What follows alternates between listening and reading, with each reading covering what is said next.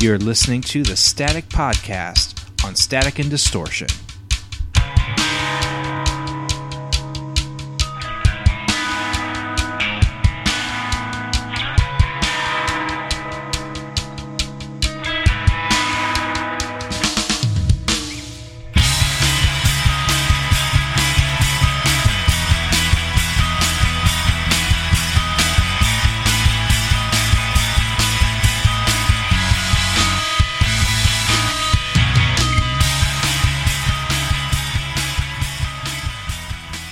Hi, everyone, and welcome to the Static Podcast, official Season 3 premiere. And to all of our millions of new listeners now that we're on actual podcast channels, iTunes, and one imagines, whatever equivalent there is to iTunes out there. Google Tunes, maybe? Welcome. We have decided, and we decided this in our off-season, that we are going to go big and then go home with Wilco this week, is who we'll be talking about and featuring. It's like the prodigal son is returning. It's like the podcast so heavy it will crush us. Yeah, that's exactly what will happen. It'll be this episode, and then that'll be it. We kind of did a similar thing at the start of Season 2. If anyone ever goes back to our archives, we did Dinosaur Jr. to start off Season 2, and that was equally heavy and destroyed us forever. So here we are, Season 3, production value, things, and we'll be doing Wilco. But we're going to start out the podcast with a little something I like to call... Yeah, it's something that we never decided. Music in the news. I don't know. Whatever. We should come up with a catchy jingle for that. Oh, you do it right now. Hey, everybody. It's time for the news. You know what? We should probably introduce ourselves, too. Do that again. Oh, right. Hi, everyone. No. No. Yeah, John, do it one more time, and then we'll introduce ourselves. Hey, everybody. It's time for the news. There you go. I am one of the hosts here, Chris. I'm John. I'm Robert. Wow, we're the Static and Distortion guys. Yeah, that was seriously super legit. Yeah, Season 3, man, no fucking around anymore. For also, real. this is iTunes categorizes us as explicit. No fucking clue why. just bunch of fucking fascists. Don't cuss, damn it. Yeah, now that we're on iTunes, your mom can listen to this. She'll just be searching. For a second, I thought you were trying to insult him. I was like, your mom can listen to this. And I was like, what? No, actually, like, people are going to be easily able to find this now. I know. Yeah, we're not hiding in the corners of the internet. John, our listeners don't know this, but a running thing here is John is constantly in fear of his mom discovering this podcast and then listening to it and then realizing that not only does he hang out with folks who curse, but on occasion he will as well. Darn it, you guys. Gosh darn it. Dag nabbit. Dag gummit. All right, so anyways, this is the news section of the podcast. Grammys just happened on Sunday. Holy cow, the Grammys. I'm going to go ahead and throw out the three main stories in my opinion about the Grammys. We could talk about either one of them in order. Kanye's an asshole. Beck, or Sam Smith, as awesome as he is, taking as many awards as he did. Those are the big three stories from the Grammys in my opinion. I thought you said there were only two stories. Originally it was Beck and Kanye. But then I threw in Sam Smith because I like Sam Smith. That's weird. You threw in Sam Smith just to have me have nothing to talk about for that part of the podcast. I am so indifferent to Sam Smith. He's like me super too. Popular all of a sudden. And like I was like, all right, check out his deal. And like I am just so I don't know if like the expectations are so high there because he's so fucking popular, but I am not sold on him very much. I am super sold on him. His album last year, "In the Lonely Hour," was really, really good. Great production. He has an amazing voice, in my opinion. I think he's going to be around for a while. I really dig him. I don't know if he'll make like huge waves, but I really do dig his music, and I think he's a phenomenal artist. Thank you. Yeah. All right, so let's just go to the main two stories then, Beck and Kanye. Yeah, super happy about Beck. Obviously, I was rooting for Ryan Adams, but that's never going to happen because he's made a lot of enemies with people very close to him because he's a huge asshole in real life. He and he's just never going to win that. But Beck, I'm super even happy Mandy about Moore that. broke up with him. Yeah, but that's because he's fucking Jenny Lewis. So Are they fucking now? that's the rumor. Hmm. And no one's We just blaming made it him. one. Interesting. Indubitably. I'd like to thank our podcast for putting those two together. We did episodes on each of them, and now We they're did. fucking. Yeah, we did not do a Mandy Moore episode. So Yeah, what is it? John, you picked Ryan. No, Chris picked Ryan Adams, and John picked Jenny Lewis, right?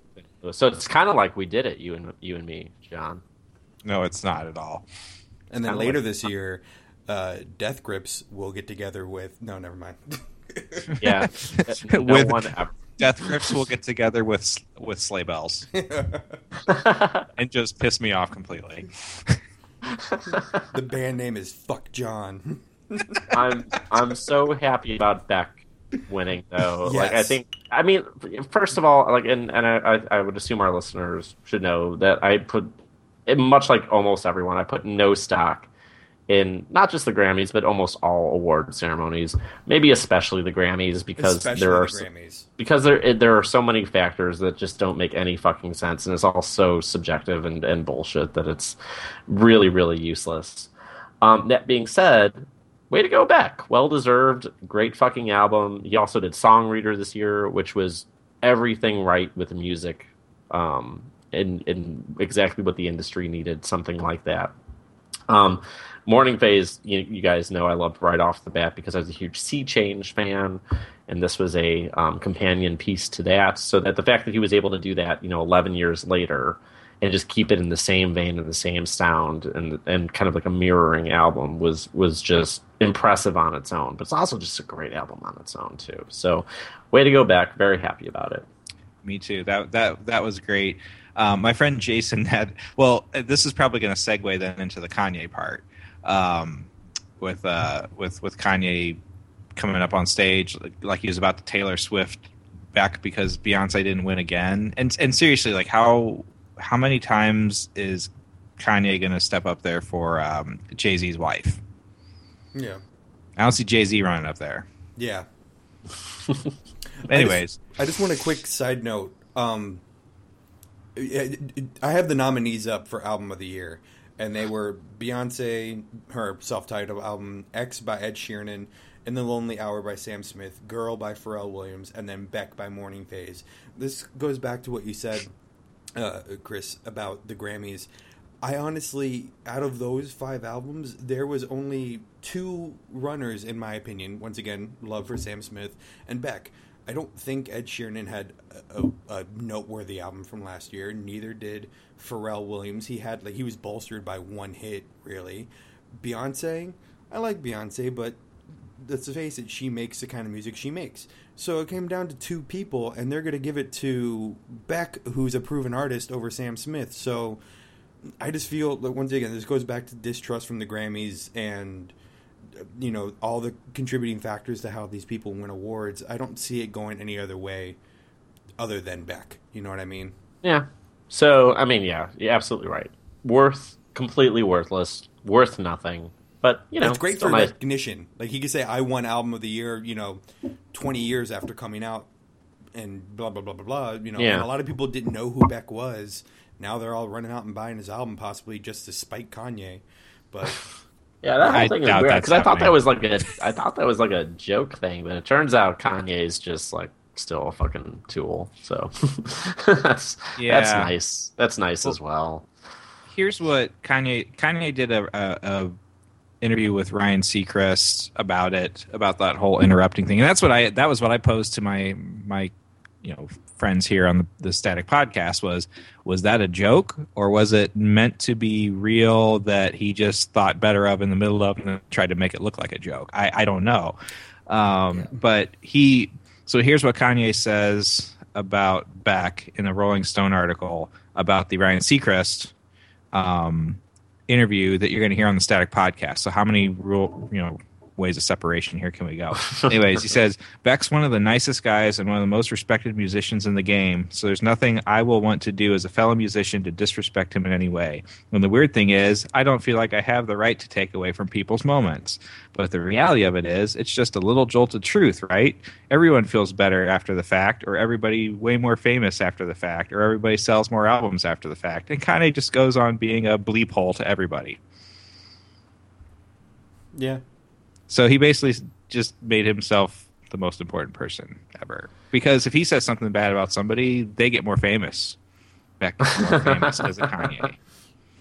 That being said, he has a new album coming out this year, and I as hypocritical it might be, I'm gonna fucking listen to it the day it comes out because I think he is a brilliant artist, musician.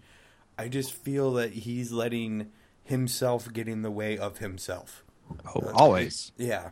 Yeah. And that's like a good point. Like, there's a point, especially with like Yeezus and the leading up to that, where he was his own champion. He's always been his own champion of his music, but like all of his publicity was always controversial and always pushing his music. Now it's like it's gotten to the point where so many people are fed up with it that he can release probably a fucking masterpiece. He could release the goddamn next White Album, and I don't think anybody would care. I think I'm not going to talk about Kanye. If people want to hear me kind of talk about Kanye, we have a very old episode on the site. You listen to that if you want. But I'm not going to talk about. You know what I want to talk about though? Wilco. Cox. Well, yes, but later. Real quick, anything else you guys want to touch on? Or are we good? That's all I had. All I came prepared for was the Grammys. Okay. All right. Did my homework. Nice. Jeff Tweedy, motherfuckers. Motherfucking Jeff Tweedy. Love of my life. Gosh darn it, Jeff Tweedy. Hi, John's mom. I feel like such a drunkard because I have this like one of those alcohol addiction. You know those like they're called like whiskey cubes or bourbon cubes that you put in the freezer, and I have one of those in my glass. So every time I tilt it, you just hear this. It's ambiance. Yeah, makes it sound like we're all sitting together drinking in a lounge in my bathroom. I just feel like a drunkard. Well, because you are. Yeah. Speaking of drunkards, Jeff Tweedy. I don't think he was ever a drunk, was he? No. He quit that pretty early. He used to be a smoker. He would drink and things, but no more than I do, so that's fine. And then he has the long history of migraines and stuff, so he had the pill addiction that he got treated for around Ghost is Born. But let's talk some Wilco history. I think we're all qualified to do that. For anyone who doesn't know who Wilco is, why they should listen to them, what's their backstory. Obviously, Jeff Tweedy was a large part of Uncle Tupelo with J4R. Very, very different styles there, but all kind of ingrained in that very early alt country movement, and kind of, I would argue, almost really got that off its feet, that movement, and then they broke up.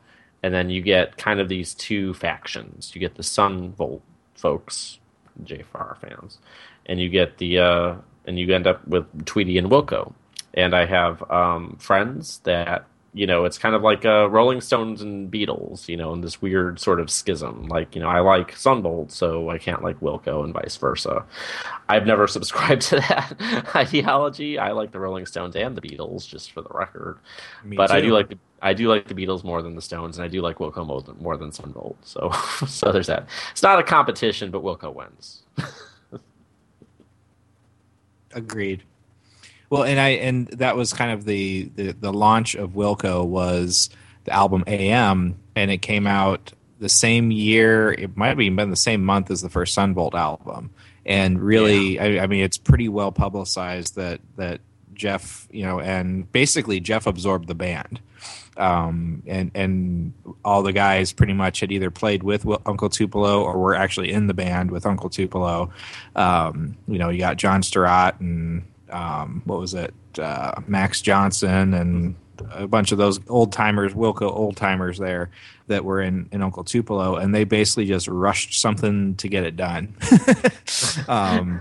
It was kind of like the YouTube equivalent of First.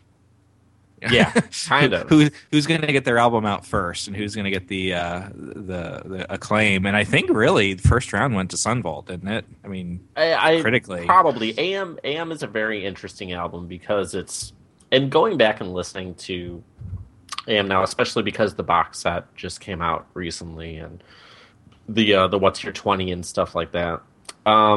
There really are some good tracks on there, but it is a different sound. Like if you were to compare that to like The Whole Love, it's a very different sound. It's obviously a much more alt country. It's a much more Uncle Tupelo sounding album, and they're technically almost a completely different band between those two albums too. And that's also true, but it's still, and Jeff is, and this is a point that is kind of obvious, to folks who listen to Wilco, but Wilco really is Jeff Tweedy, and I mean it's his band, Nels and everybody, obviously contribution, there's a difference between Tweedy as a band and Wilco, but you can't have Wilco without him. Like he is kind of that gravity in the center that stirs things together, and he writes. And I know for quite a while, I don't know for how long, but for the majority of Wilco's career, Jeff had the record contract. The other guys were not in a record contract. Oh, interesting. Yeah. That's in the Wilco book that Chicago writer Dave Cott wrote, Learning How to Die. It's basically a profile of Wilco up through A Ghost Is Born. It's a great book. I have it, Chris. I'll let you borrow it. It literally was, the band was Jeff, and the other guys were, I wouldn't say hired hands, because they definitely had creative input. No, and I mean, especially with those first few albums up to Yankee Hotel with Jay Bennett, you have compositions on there, Jay Bennett compositions, and so when he leaves the band, a few albums later, you go through AM and Summer Teeth and Being There in Yankee Hotel, and Jay Bennett suddenly realizes, I'm never really going to be the front runner of this band. I'm never even really going to be the co-person of this band. It's Jeff's band, and leaves and does his own solo. He realized stuff. He was Ringo. Kind of, but he's very talented, and like his solo stuff is good, actually, in my opinion. And like really Venus Stop the Train, is co-written by him too. Is one of my favorite. Wilco. His version of it that he does after leaving Wilco is fucking awful, and it's jazzy and weird and not good. He does have some really good tracks, kind of sparsed out through those first few albums. So, yeah, as much as it is a collaborative effort, it is always has been and always will be Jeff's band. Jeff and the Boys. Well, and it's interesting. Yeah, it's interesting since the Kicking Television live album through Sky Blue Sky, through what was the one after that? The Wilco the album, and then The Whole Love. It's the same lineup. They've basically had the same lineup for almost 10 years now. So I mean now it is kind of more like a real band, because every album before that had either major or minor personnel changes from album to album until they hit this stride. And I saw Wilco back in December at their Winterlude concerts at the Riv in Chicago here, and I mentioned to Chris they played so as a unit that it was almost like, I don't know. They were just, you could tell that they've been playing these songs so long as a unit. This particular incarnation of Wilco, that it was a different experience than what I'd seen before. I don't know. It's just very, very, very cool, but very different. And when Jeff screwed up, super cool. he'd flub a line, and you could just see none of the guys looked at each other, but they all had like this split second moment of like, what did he just do? Freaking Jeff, like you could see it. Like these guys were just so in tune, and never missed a beat. It was cool. But yeah, I mean, this is something totally different than you have almost like two eras of Wilco, the changing lineup and the Jay Bennett years to Jeff taking more control and then also kind of getting more stability in his band. So it's interesting too, because I think a lot of music critics out there would favor the first half of that career. But having seen them live too, I think I saw them on the Sky Blue Sky tour that they did. I mean, it's such a great experience. I mean, they go back through their catalog, and everybody, like you said, everybody just plays as a unit, and they have a lot of fun. And Jeff always has a lot of fun with the audience. In the same way that I think I would if I were on stage, and like trying to talk to hundreds of people. It's a lot of fun. It's a great dynamic that they have. As your bandmate, I shudder to think. I'm just picturing you on stage and me on the side going,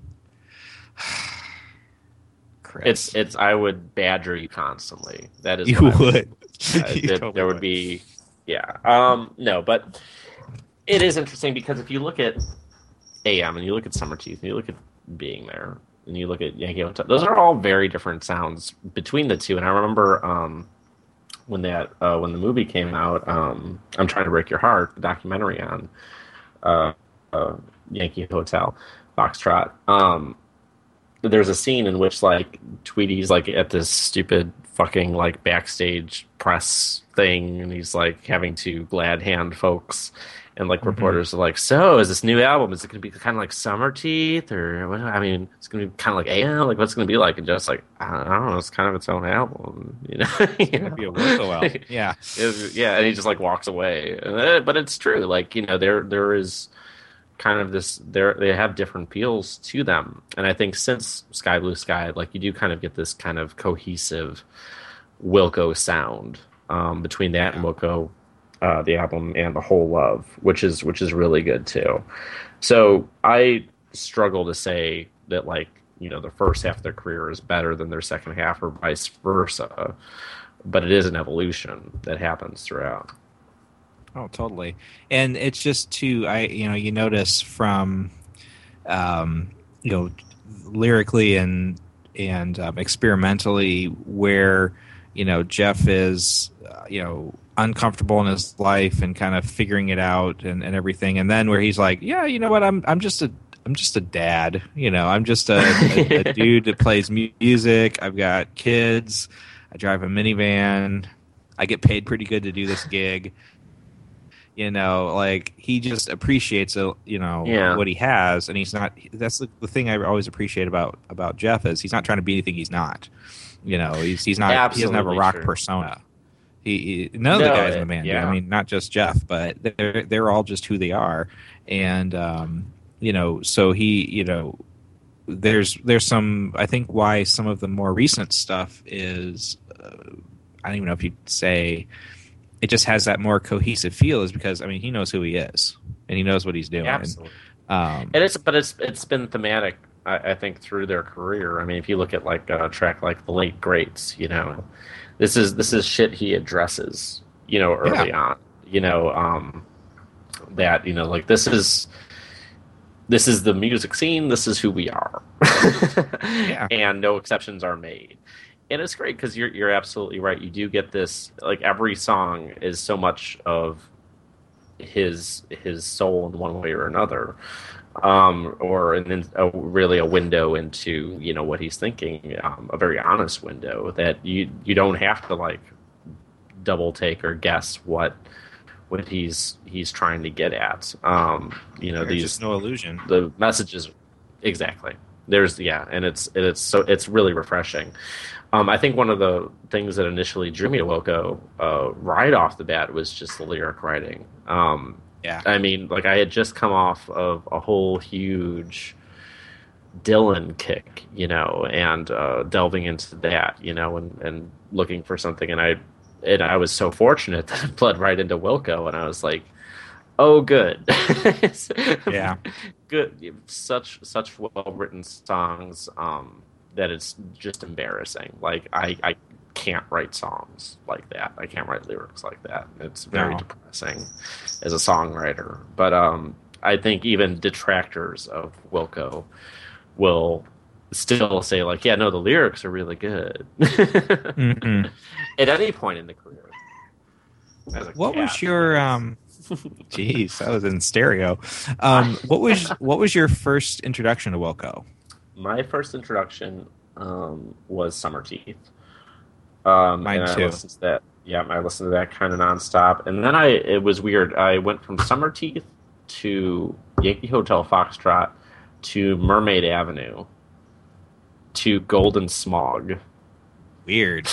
Yeah, to being there. To AM. So like it was absolutely all over the fucking map. But the funny thing about that whole transition is with Mermaid Avenue, I really loved Jeff's and Wilco's tracks a lot more than Billy Bragg's. I really liked some of Billy Bragg's tracks on there, but with Golden Smog, I ended up liking the Jayhawks tracks more than Jeff's. So yeah, and there's one in particular on Weird Tales that's like I forget what it's called, but it's one of Jeff's, and it's maybe my least favorite thing he's ever done. I had some friends that were into Wilco. This is in, I think, 2000 or 2001. I think it was in late 2000. And they let me borrow, just never heard before, like, hey, you should listen to this music, Summer Teeth. And, I mean, it grabbed me right away because it was nothing like anything I was listening to. But She's a Jar, I think, was the first thing that just sucked me in. And Shot in the Arm. Yeah, and then Via Chicago is still one of my favorite Wilco songs. I mean, if we look at like the track listing for Summer Teeth, I mean, I think I know myself well enough to separate what's nostalgia and what isn't. But those absolutely, I think, are some, like if I had to do like a top 20 Wilco, I think those would probably all be it. But I also really love like ELT. I think is really great. My Darling is that's the one he wrote for his son, isn't it? When the lullaby. I thought Jay Bennett wrote that one. Bennett wrote it. Okay. Yeah, but that's really Bennett sweet wrote that. too. But that is a great song. There's the alternate version of that. Yeah, I think it's better. It is. I like it. Speak to the Tweedy and Bennett, foil in the band. I think one of my favorite moments of those two collaborating was on the song "Summer Teeth," because there's just a really overt Jeff singing and Jay doing the background vocals, the harmony, and it's such a over the top kind of song. You hear Jay Bennett just all over the place on that song, and it almost feels like that was a good moment of collaboration between the two of them. As I know things in the next album had a little. Yeah, it's a really lovely song. Anyway, do you know the name of the B-side tracks album they released for Summer Teeth? Not off the top of my head. It's Summer Teeth and Some Aren't. I thought that was really great when the first time I heard it. But actually one of my favorites off of that album always was the bonus track, Candy Floss, the little Beach Boys beach blanket track. I still think that's so much fun to listen to. We should cover that song. Oh yeah, we could do Candy Floss easy. Sure, why not? But no, it's cool that was both. I think, and if you're listening to this out there, dear listener on iTunes, not Jen. Yeah, Jen has an Android phone, so she'll never figure it out. Actually, did you see she did? I know. So sad. Start on Summer Teeth, why don't you? Not bad. Not a bad place to start. I Yeah. think collectively the music world would probably agree Yankee Hotel Foxtrot is the you know Essential. the quintessential album. Like if you're going to listen to nothing else ever, and still want to check and see what Wilco did, listen to Yankee Hotel Foxtrot. But if you want to give them a go, start on Summer Teeth. And if you don't dig Summer it, Teeth's a great album. I mean, listen. Yeah, I mean, if you don't like anything on Summer Teeth, you're probably not a Wilco fan. But if you really like, maybe, then listen to some stuff off of Yankee Hotel Foxtrot. And if you're still like, then you're probably not a Wilco fan, really. It's probably not for you, which is fine. But Summer Teeth is a very good place to start. I think John and I can agree. Robert, Yeah. do you know anything about Wilco? Well, I have a question for both of you. If Okay. all of a sudden everyone in the world at the same time lost the ability to sneeze, how long do you think it would be before we all collectively realize this? Less than 24 hours. You think so? I think would it'd be on the say- news in less than 24 hours. I don't think know. it would be on Twitter in about 4 hours. I don't know. I think it'd be very quick. I With think with it'd the be way like 48 to 72. Incorrect, sir. No, because you got to figure in people who have colds and stuff, and you But imagine people like who have colds, they would just think they're getting better. not if all of them got better at the exact same time.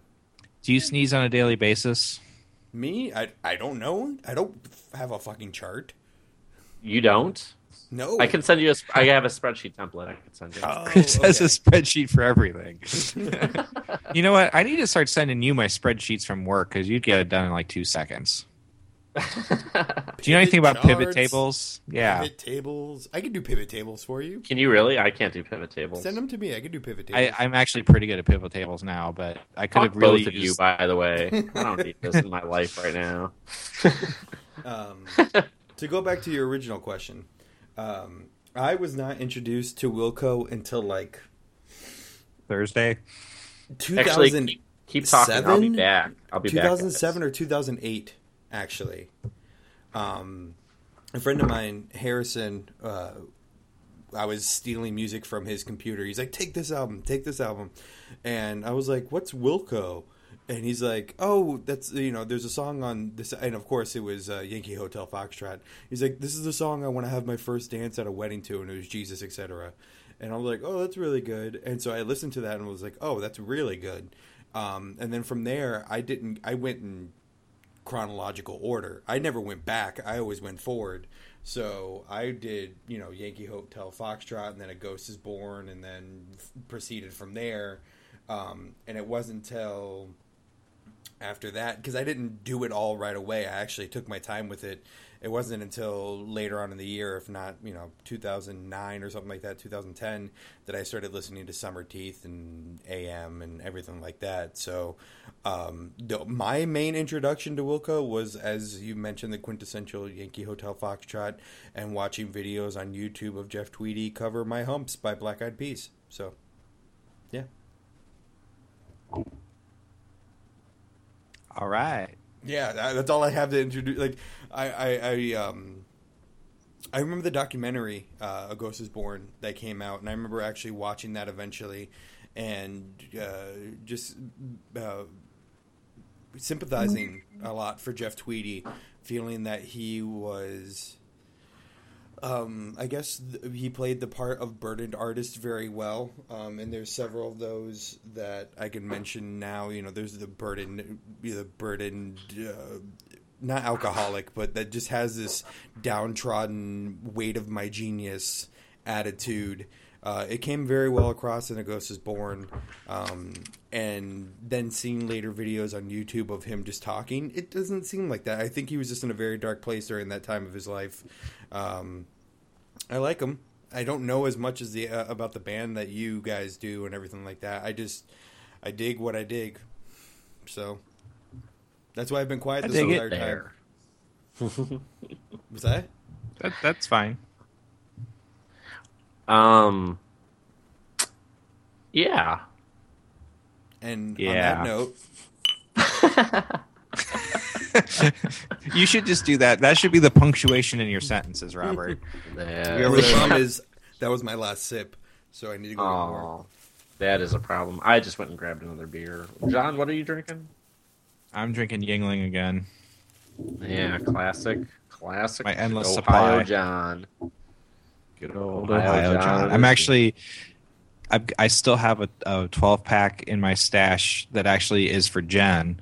And then Lisa Good old found out. Arson Jen. Yeah, good old Arson Jen. And then Lisa found out my mother-in-law was coming this weekend, so now I have another order in for her to bring some for Lisa and Mike. So I'm like becoming a small importer of beer, apparently. It's good. I mean, it's good It's beer. just the East Coast Pilsner. It's just regularly available. Yeah, I mean, I enjoy it. It's not like, if you've never had it, dear listener, it's good. If you're in the area, pick it up. It's fine. yeah, I just particularly enjoy it. I had a To each their own. I had a Sierra Nevada Nooner earlier, which is a Pilsner from them. Yeah. It was all right. Yeah, I mean, Sierra Nevada is, I think it's a really actually apt comparison. It's good. It's fine. It's nothing. But it's nothing to stellar. brag about. Exactly. No, I had a Sierra Nevada today. I mean, if you're a guy who usually drinks like Budweiser and then you say that, I'm super impressed all of a sudden. But I had a buddy of mine, Ricky, that he came out to visit me one day, and we're going to go hang out and everything. And he is a Bud Light, Coors Light, Miller Light kind of guy, simply because he goes golfing or he goes hunting and he wants to drink and not really get drunk. He just wants the social activity of drinking. I don't do that. Like, if I drink, I want flavor, and I would like... Yeah, but I mean, and you can do that with other beers, though. I mean, if you're going off of alcohol content, there are other beers you can get that taste better. Yeah. So we go out and we stop at a liquor store, and I saw a 6-pack of Gumball Head from Three Floyds, which is very rare to stumble upon. Normally when they hit the shelves, they immediately sell out. So I grabbed it and I was like, fuck yeah, Gumball Head. And he's like, what the hell is this micro bullshit? And I'm like, just trust me, drink it. He had like 2 of them. He was like, it's all right. And then I saw him about a month ago, and he's like, fuck you. I'm like, why? He goes, ever since that stupid Gumball Head, the next day I went to have a fucking Bud Light, and I can't do it anymore. So, like, in his fridge, it's nothing but, like, microbrew shit. And he's like, I'm spending so much goddamn money on beer now. But it's worth it, because you grow up eventually. You can't be Peter Pan forever drinking Coors and flying around a fucking pirate ship. FYI, Peter Pan is my favorite Disney film. Wait a minute. Drinking Coors and flying around a pirate ship. If I could drink Coors and fly around a pirate ship, I would fucking do that. I drink Coors just to do that. To fly around a pirate ship. I don't drink Coors. I think I've had Coors once in my life. Yeah. I just had Coors this last weekend. Did you? Yeah, I did. Sorry, I went out to California. That's right, you went to California. And Lisa came out. Obviously, we worked together. And she went to a liquor store, and she found a 3-pack of Coors Light Tall Boys. Yeah. 3-pack. 3-pack Coors Light Tall Boys for $5. That's about right. Yeah. So I came back from, I don't remember where we went. I think it was to a party or something like that. We came back, and Randy went to bed, and Lisa was tired or whatever it is, so she went to bed as well. And I was like, I don't have any beer. She's like, I have a 3-pack of Coors Light Tall Boys. I'm like, that sounds weird. And it was like not saran wrap, but like packaged 3-pack. It was just really weird to see. And so I bought it from her for $5 and drank one. I gave one to Nick, that we work with, and sitting around drinking, and then I popped the third one because I'm going to sit there and drink it as well. And I work with Alan Tangi. I always mispronounce his last name. Tangi. Yeah, and he's smoking a cigarette, and I go to throw all this trash away, and I'm holding the full one in my hand. I literally just popped it. I hadn't had a sip yet, and he's like, "Oh, you're gonna throw this out? Is it empty?" And he puts his cigarette butt right in my full beer. It's Coors Light anyway. I was going to say, it probably doesn't taste any different. He tried to chug the beer to get the cigarette butt out, and I'm like, at this point, dude, it's just your beer. Suddenly, Alan is the coolest motherfucker ever. I'm going to put my cigarette out in your full beer. Nah, it's cool. I'll chug this for you. It was fucking weird, man. All right, so... Wilco. Yeah. I'm going to go back to be quiet. But go back to your corner, Robert. We have stuff to talk about. I'm going to go get me a bourbon, actually, and I'm going to eat these conversation hearts that I have sitting here. It's a weird thing to say. Okay, bye. So, that was weird. Yeah, he's a weird guy. Anyway. I'm still here. I haven't left yet. Dicks. I know whenever I walk away while you guys are talking, I just unplug my headphones. I put it on mute, and I unplug my headphones so I can still hear what you're talking about, so I can hear if you're talking crap. Oh wow, that's super paranoid. Both totally. That's what I do. So back to Wilco. How many times have you seen Wilco? I've only seen him once. I'm super disappointed in myself, but I used to live out in Idaho, and they were playing concert the day before my flight back for me to move back to Illinois, and it was just such a great last day in that state. They came out and they played in I can't remember the name of the Eagle, Idaho. Yeah, Eagle, Idaho, which is a suburb of Boise, and they played at the winery there, and Jeff's like, they started kind of like, yeah, Idaho, good to see you. Not again. I haven't. We've never been here.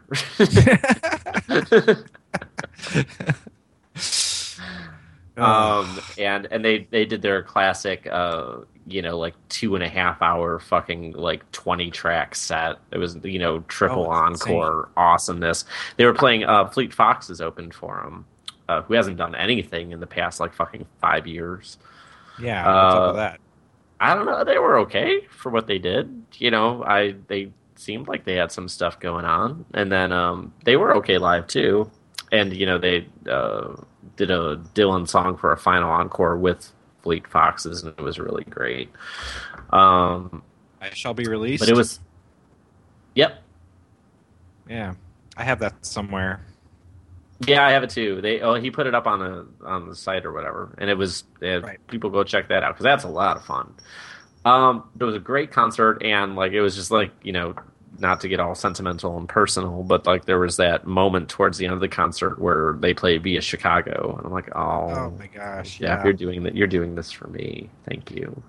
Well, when I saw them in December, they opened with Via Chicago, and yeah. They just rock the heck out of that ending part now too, where it's just like crazy. Nels looks like he's attacking his guitar, and they had the crazy strobe lights going, and it's just such a beautiful song. And they play that part so harshly, and it's so effective too. It's very just moving. Yeah. I really enjoy that show. The first time I saw Wilco was at an outdoor concert at the Kane County Cougars. Ooh. Ball Diamond. Go yeah. Cougars. Go Cougars. We all like Cougars. But it's I remember there's just moments in that show that were, you get that tingling sensation in the back of your skull. It was just amazing kind of thing. And literally when they played Art of Almost it was by that time it was dark out. And they had the light show and everything, and it was just fantastic. It was like one of those things where it's almost like I could tell I was having an what do you call that? Where I wasn't undulating scrotum. No. Like not that at all. Okay. Where you're not actively trying to have an emotional moment, but it's cast upon you. The emotions are cast upon you. Yeah. And it was just no. Let's not no. He's still thinking Robert, about his undulating scrotum. You're fired. You're both fired. All right. Whoa. Get out of my podcast. Can I keep the candy hearts that I have, the conversation hearts? Since they're at your house. am not going to give that any attention. I don't think we need to talk about that. Okay, bye. But okay.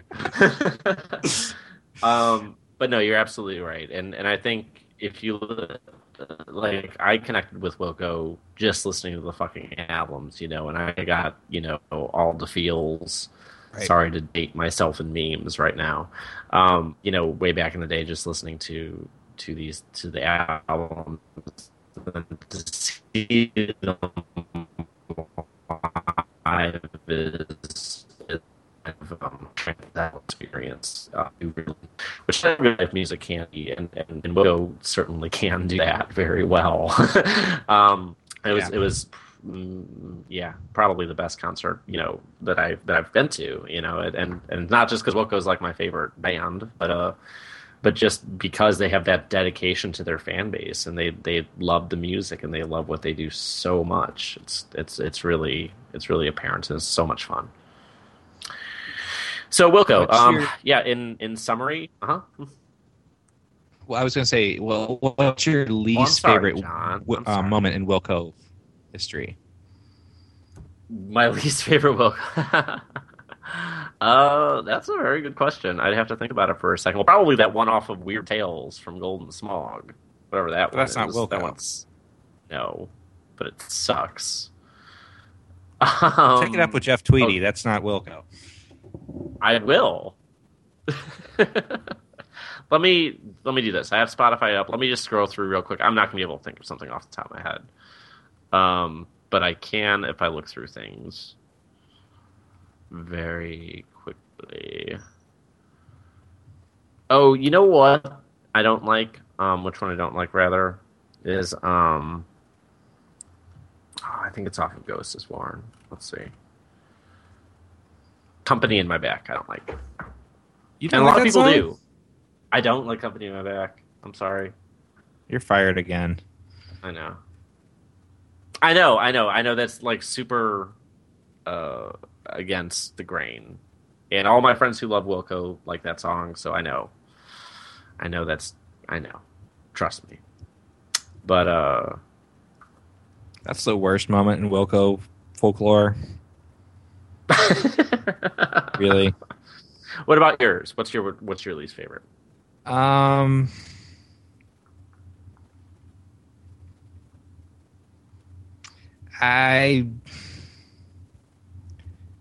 just don't like Wilco the song. Oh, I don't mind it. I mean, it's okay. It grew on me. It grew on me. I didn't like it at first for what it was, but I eventually came to like it. It's funny because in my head, I think of Wilco the album as my least favorite Wilco album. However, I busted it out the other day in my minivan on the way to work, and there's actually I actually like the majority of the album when I really think of it objectively. I would say like actually, and just looking at it here, like a lot of these are some of my favorite songs. I for one, and I don't think this. I think it's an amazingly underrated song. It's One Wing. I think One Wing is so well crafted, and just like completely underrated. That's a great song. I think You and I is really sweet. I'm a sucker for that one. You Never Know, I think it's good. Well, you like Feist because for obvious reasons. Yes. Listeners can go back and listen to a couple podcasts for that discovery on why he likes Feist. Yep. No, sorry. Spoiler alert. It's because he just wants to fuck her. Oh, no defense prepared. Country Disappeared, I think, is good. Everlasting Everything is good. I'll Fight, I think, is one of my favorite Wilco songs, just in general. I don't like Everlasting Everything. I think it's good. I don't really. Well, you're like often wrong. Feeling. That's not. No, true. Sunny Feeling's not good either. But yeah, anyways, good album. So go fuck right off. I will do so. And on that note, Wilco, how many Dinosaur Juniors? I give Wilco 10 out of 10 Dinosaur Juniors. And 3 Tweeties. And an Nels Klein. I will give them 10 out of 10 Dinosaur Juniors. I will give them 5 out of 10 J Ferrars. So wait, if they're only 5 out of 10 J Ferrars, does that mean J Ferrar is greater than Wilco? No, it's like a negative scale. It's like an add to net deduction. Like a reimbursement, so to speak. Like a gross to net? Yeah. Yes. I would like to apologize to Apple. I'm sorry. We're really I'm sorry you're screwing this hosting up. us now. Yeah. Yeah. And then 8 out of 10 Bennett's. Again because of the reimbursement gross to net thing.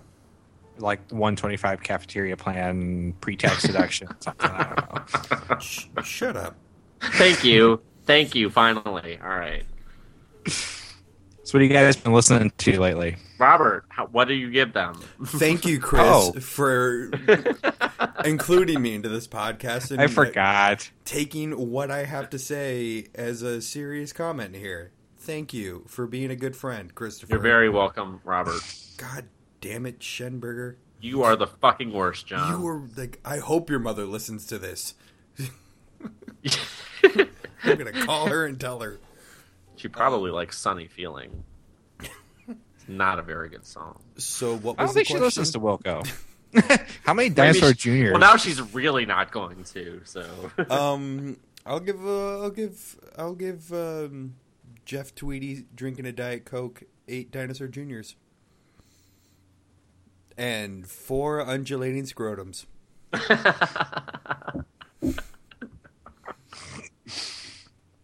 I like And that a we big put our right when I handful of take a sip of conversation beer. hearts. yes, sir. Yeah, I don't know what that is, by the way. Those are Valentine chalky heart candies. They have things on it. Why are you calling them conversation hearts? Because they're the conversation bag says hearts. fucking tiny conversation hearts. They're just fucking candy hearts.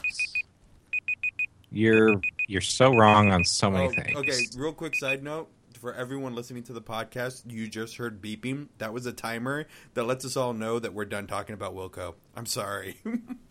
I didn't hear anything, but now I feel It was on my awkward. end, and because I'm recording, it's going to be captured on the podcast. Wow. Oh, there we go. But it's also going to be inaccurate because we finished talking about Wilco before that went off. Yeah, true. So maybe we're We're just better self-regulating. than your timer. Yeah. We're on fucking menstrual cycles here. What? What the fuck? While are you talking about? not incorrect, I may not fully understand what I said. Yeah, what are we listening to lately? Robert, you want to start us off? Sure. I already have my best of 2015 list going, so let me just pull that up. That's stupid because it's fucking not even the middle of February yet. Yeah, you're stupid because I have there's mine been going, fucking too. phenomenal albums released already. This is why I wasn't a part of the Best of 2014 podcast, by the way, because I refuse to do bullshit like this. Well, no, 'cause like you just music don't and listen to things. music. No, I hate Are you telling me the December feel the same way album about isn't great? music as I feel about podcasts. Yeah. What about the Decemberist album? What about it? Do you include that in your best of 2015 already? I don't understand the point of doing a Best of 2015 at this point in the Because have No, you no, listened no, to the no. podcast that we do? I think doesn't you listen to both the know the podcast. answer to that. John and I He do barely the same listens thing, to it when he's on it. which is come January 1st of a brand new year, we start a brand new playlist called Best of 2015. And any songs or albums that we both appreciate, we throw into our own respective lists. And over the course of the year, that list is edited or revised to either add more albums or songs or remove albums or songs. So at the end of the year, we have a list that we can then go through and clean it up, and that's our best of the year. How wonderful for the both of you.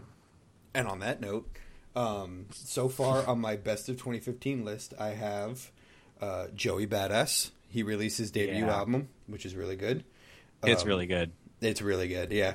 The Slater Kinney album, fucking phenomenal. Dude, quit taking all of mine. What's that? Quit taking all of mine.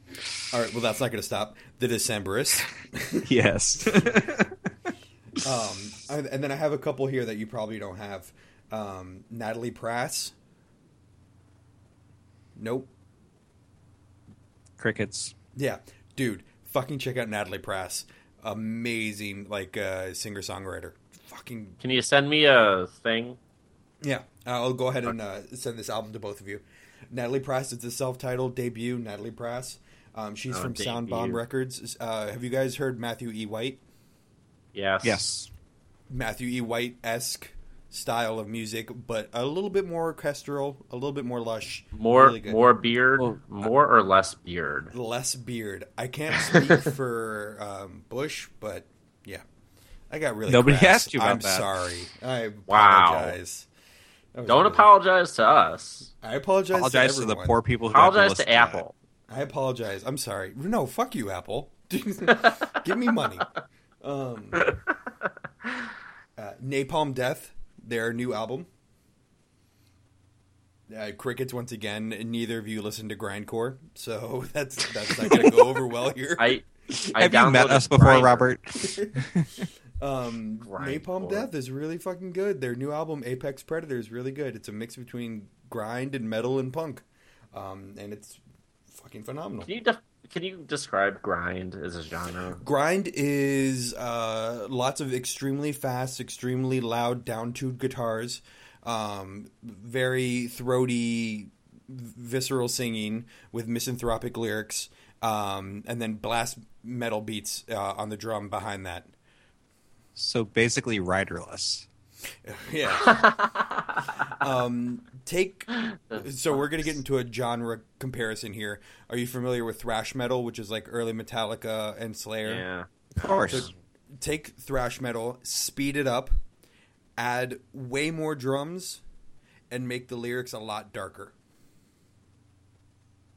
That just sounds like speed metal or thrash metal on steroids. Exactly. It's thrash metal on steroids with a lot where the guitar riffs are, lack of a better word, more brutal. How?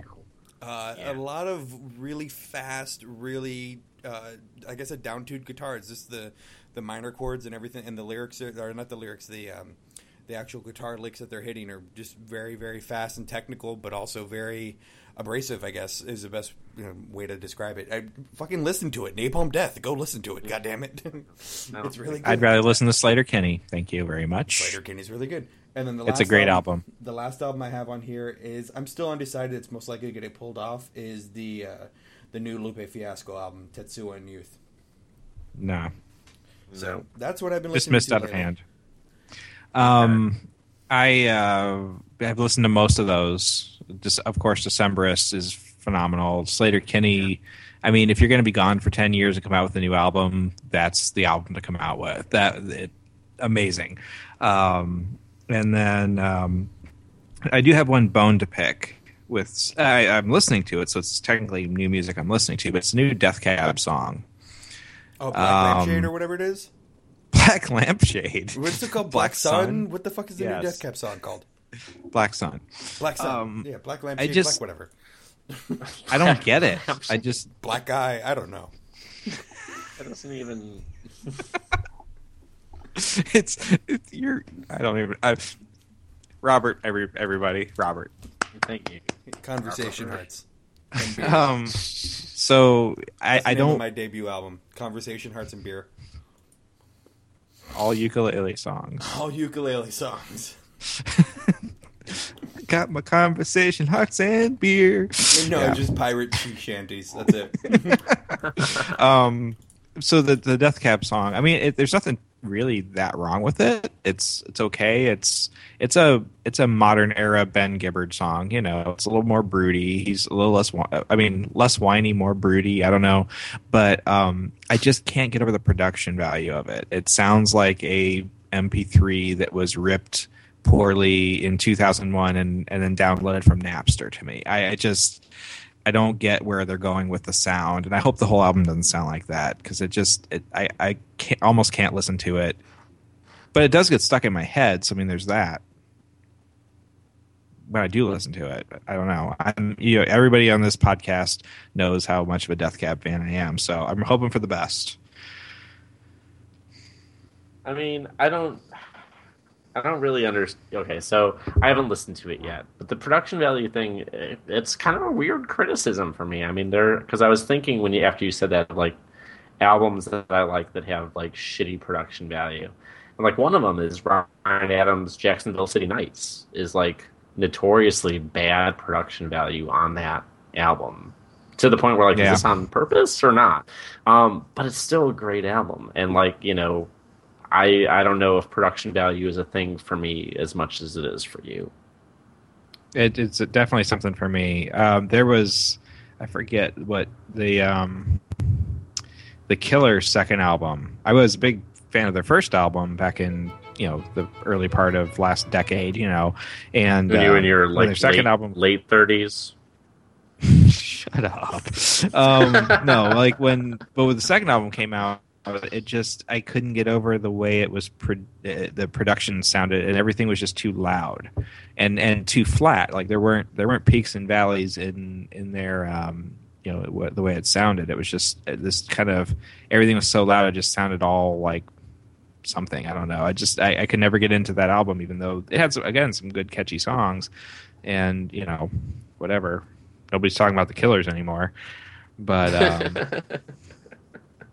Tell that to bro at the bar I go to. He is a big Killers fan. Is that it? That's all you've been listening to? I've been busy. Yeah. And Robert took all of mine. Yeah, that's right. He did. Except for Napalm Death. Yeah, no one's going to take that. That's you fine. guys, seriously, go listen to it. You're both going to hate it, but give it a try. Why would I listen to something that I'm going to hate? Expand your musical vocabulary. Learn something about a band you've never heard of before. I'll give you this. Sometimes I listen to only really good things, and I do need to be grounded in reality every once in a while and listen to something to remind myself like how good the things that I'm listening to really are. So, because things like this exist. Okay, so question for you on that thought process that you're going through. How much weight do you put in critic reviews? I don't. I've always said about critic reviews in terms of anything, movies, music, video games, what have you. It helps to find a critic you usually agree with, and then see what they say about something. If something is across the board critically panned, it's usually for a reason. I usually tend to agree with that. But The Hazards of Love, December 7th, when that came out, it was really split 50-50 on critical reception. And I will always listen to an album before I read any reviews of it. That's always been the case. Just a quick side note, because you said that, I just want to put out there, according to Metacritic, for this year already, Napalm Death is the highest reviewed album. I just listened to 30 seconds of it while I was tuning out Chris. I was going to say, but if it's not, and I do, and you'll appreciate, I do have a very open mind when it comes to genres. There's very few genres overall that I just can't find myself getting into. That most of the time I end up just still respecting.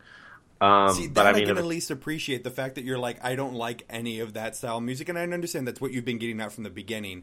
I just want you to keep an open mind. If you do decide to approach it, it's a band that is widely respected in this genre, that is making music that, according to most people, is pushing new ground and new barriers and doing something interesting in a genre of music that is oft overlooked or oft misunderstood. People just don't. Nobody is attacking your manhood here. That's what I'm saying. I just don't appreciate the fact that a lot of people hear I say grindcore or I say Napalm Death or I say these things and they immediately just disregard it as, oh, it's just really loud, really fast, really shitty music for you to drink beer to, or black metal or whatever it is. To be fair, when we asked you what it was, that is what you said it was. It was.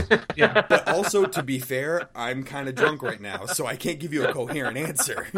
And now that I'm trying to sober up and defend it, that's what I'm coming with you. Okay. There are musical genres out there that people just often overlook or just disregard because they feel that it's all the same shit. But if you actually go out there and do the time to research it, you'll find out that there's so many differences and nuances between these different genres, and you might find something that you appreciate. That's how I discovered Death Heaven a couple years ago. Fucking shoegaze death metal. Who would have heard of that? Only the internet, obviously. But it ended up being like a great album.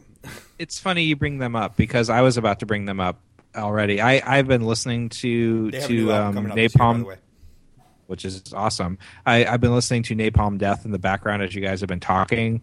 First of all, Chris, you will hate it. Chris will hate it. Yeah. But even I don't think I can get into it either. But I was going to make the comparison to Death Heaven because Death Heaven, yes, it's heavy and there's screaming lyrics, but there's some sort of there's a softer edge to it. There's a melodic and beautiful undercurrent to the insanely heavy guitars and the screaming lyrics but there's I don't know, I just don't get that from this, of course I've started listening to Napalm Death 2 minutes ago, so it's going to take another listen, but I don't know if I'm going to get this one. And that's the thing. I guess what I'm trying to get at is I understand that both of you won't appreciate it. I just don't want you to completely write it off as a useless or niche genre that only certain people are going to like. I mean, okay, so for everyone listening right now, yes, this is the first podcast of ours you're ever listening to. But you should know that much against drunk Robert's, point, we've never really been like that on this show. You haven't ever. We've always been totally open to things. Yes and no. Yes and no. I mean, we'll make fun of you. You're bitter about really easy. But at the same time, when I bring up a lot of my bands, you guys are like, whatever. Because you keep bringing up fucking sleigh bells, and they fucking blow. I don't bring up sleigh bells. He's never brought up sleigh bells. He's never brought up sleigh bells. I've always been the one bringing up sleigh bells. They're really bad, Robert. I'm not disputing that. I'm disputing the fact that you guys think I constantly talk about them. I don't. You if don't. you want to talk about a band that I constantly talk about that I will fucking defend, Death Grips is that band. Yeah. You will defend it till you're in your Death Grips. What? Said you will defend them till you're in Death Grips. Oh God, fucking yeah! I will defend Death Grips. Nice, John. You'll be listening to Death Grips in the nursing home someday. So I just don't like that a lot of people. I guess this is just a deep rooted hatred that I have, that people hear certain types of metal or certain types of whatever, and they just immediately are like, "Oh, fuck that! That's not music." Don't take that out on us. Oh well, you two are here. Yeah.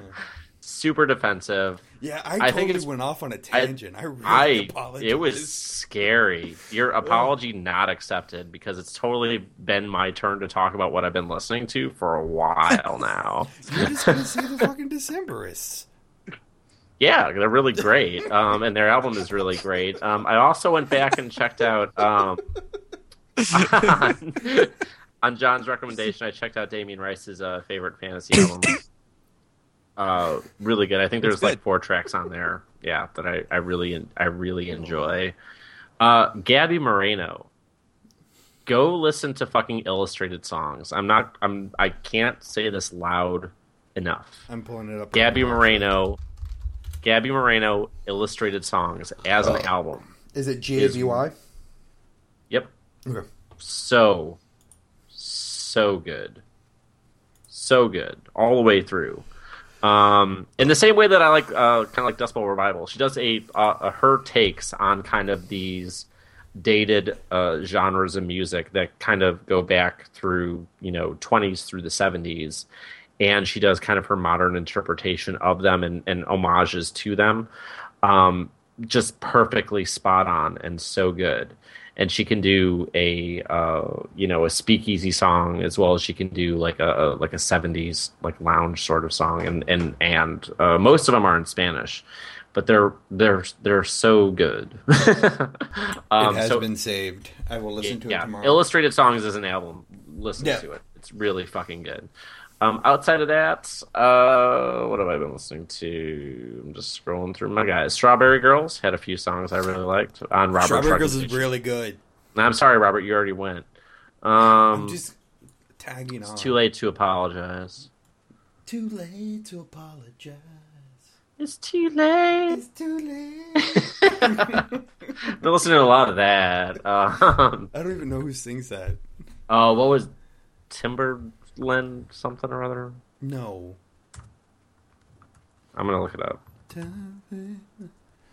10 feet over, or something like that. I don't remember how the lyrics go. Yeah.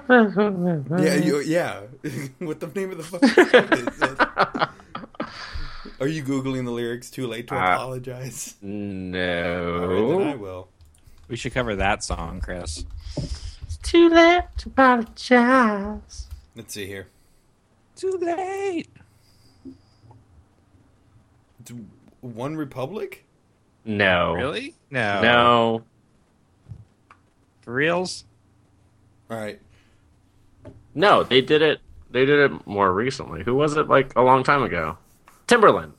Timberland, rather. I was totally fucking right. So, yeah. Okay. Yeah. I had to watch that fucking music video like 9 times a shift at Hollywood Video because it's on our fucking thing.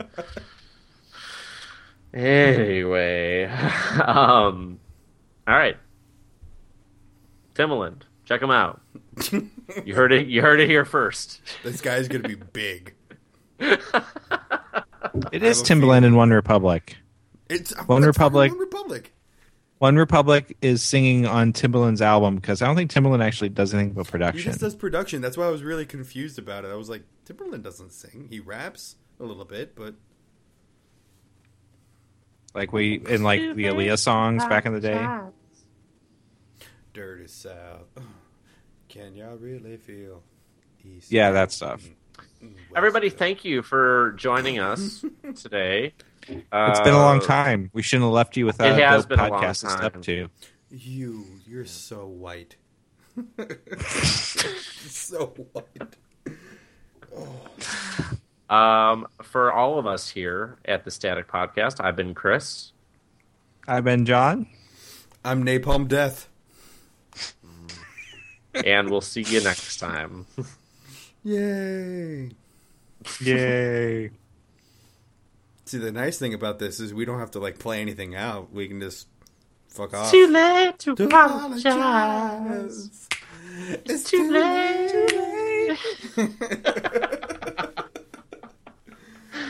I like to think that that's where you'll cut it. Oh, it is. You can find the Static Podcast on the iTunes Music Store or at staticandistortion.wordpress.com. Like us on Facebook at Static and Distortion and follow us on Twitter at Static Distort.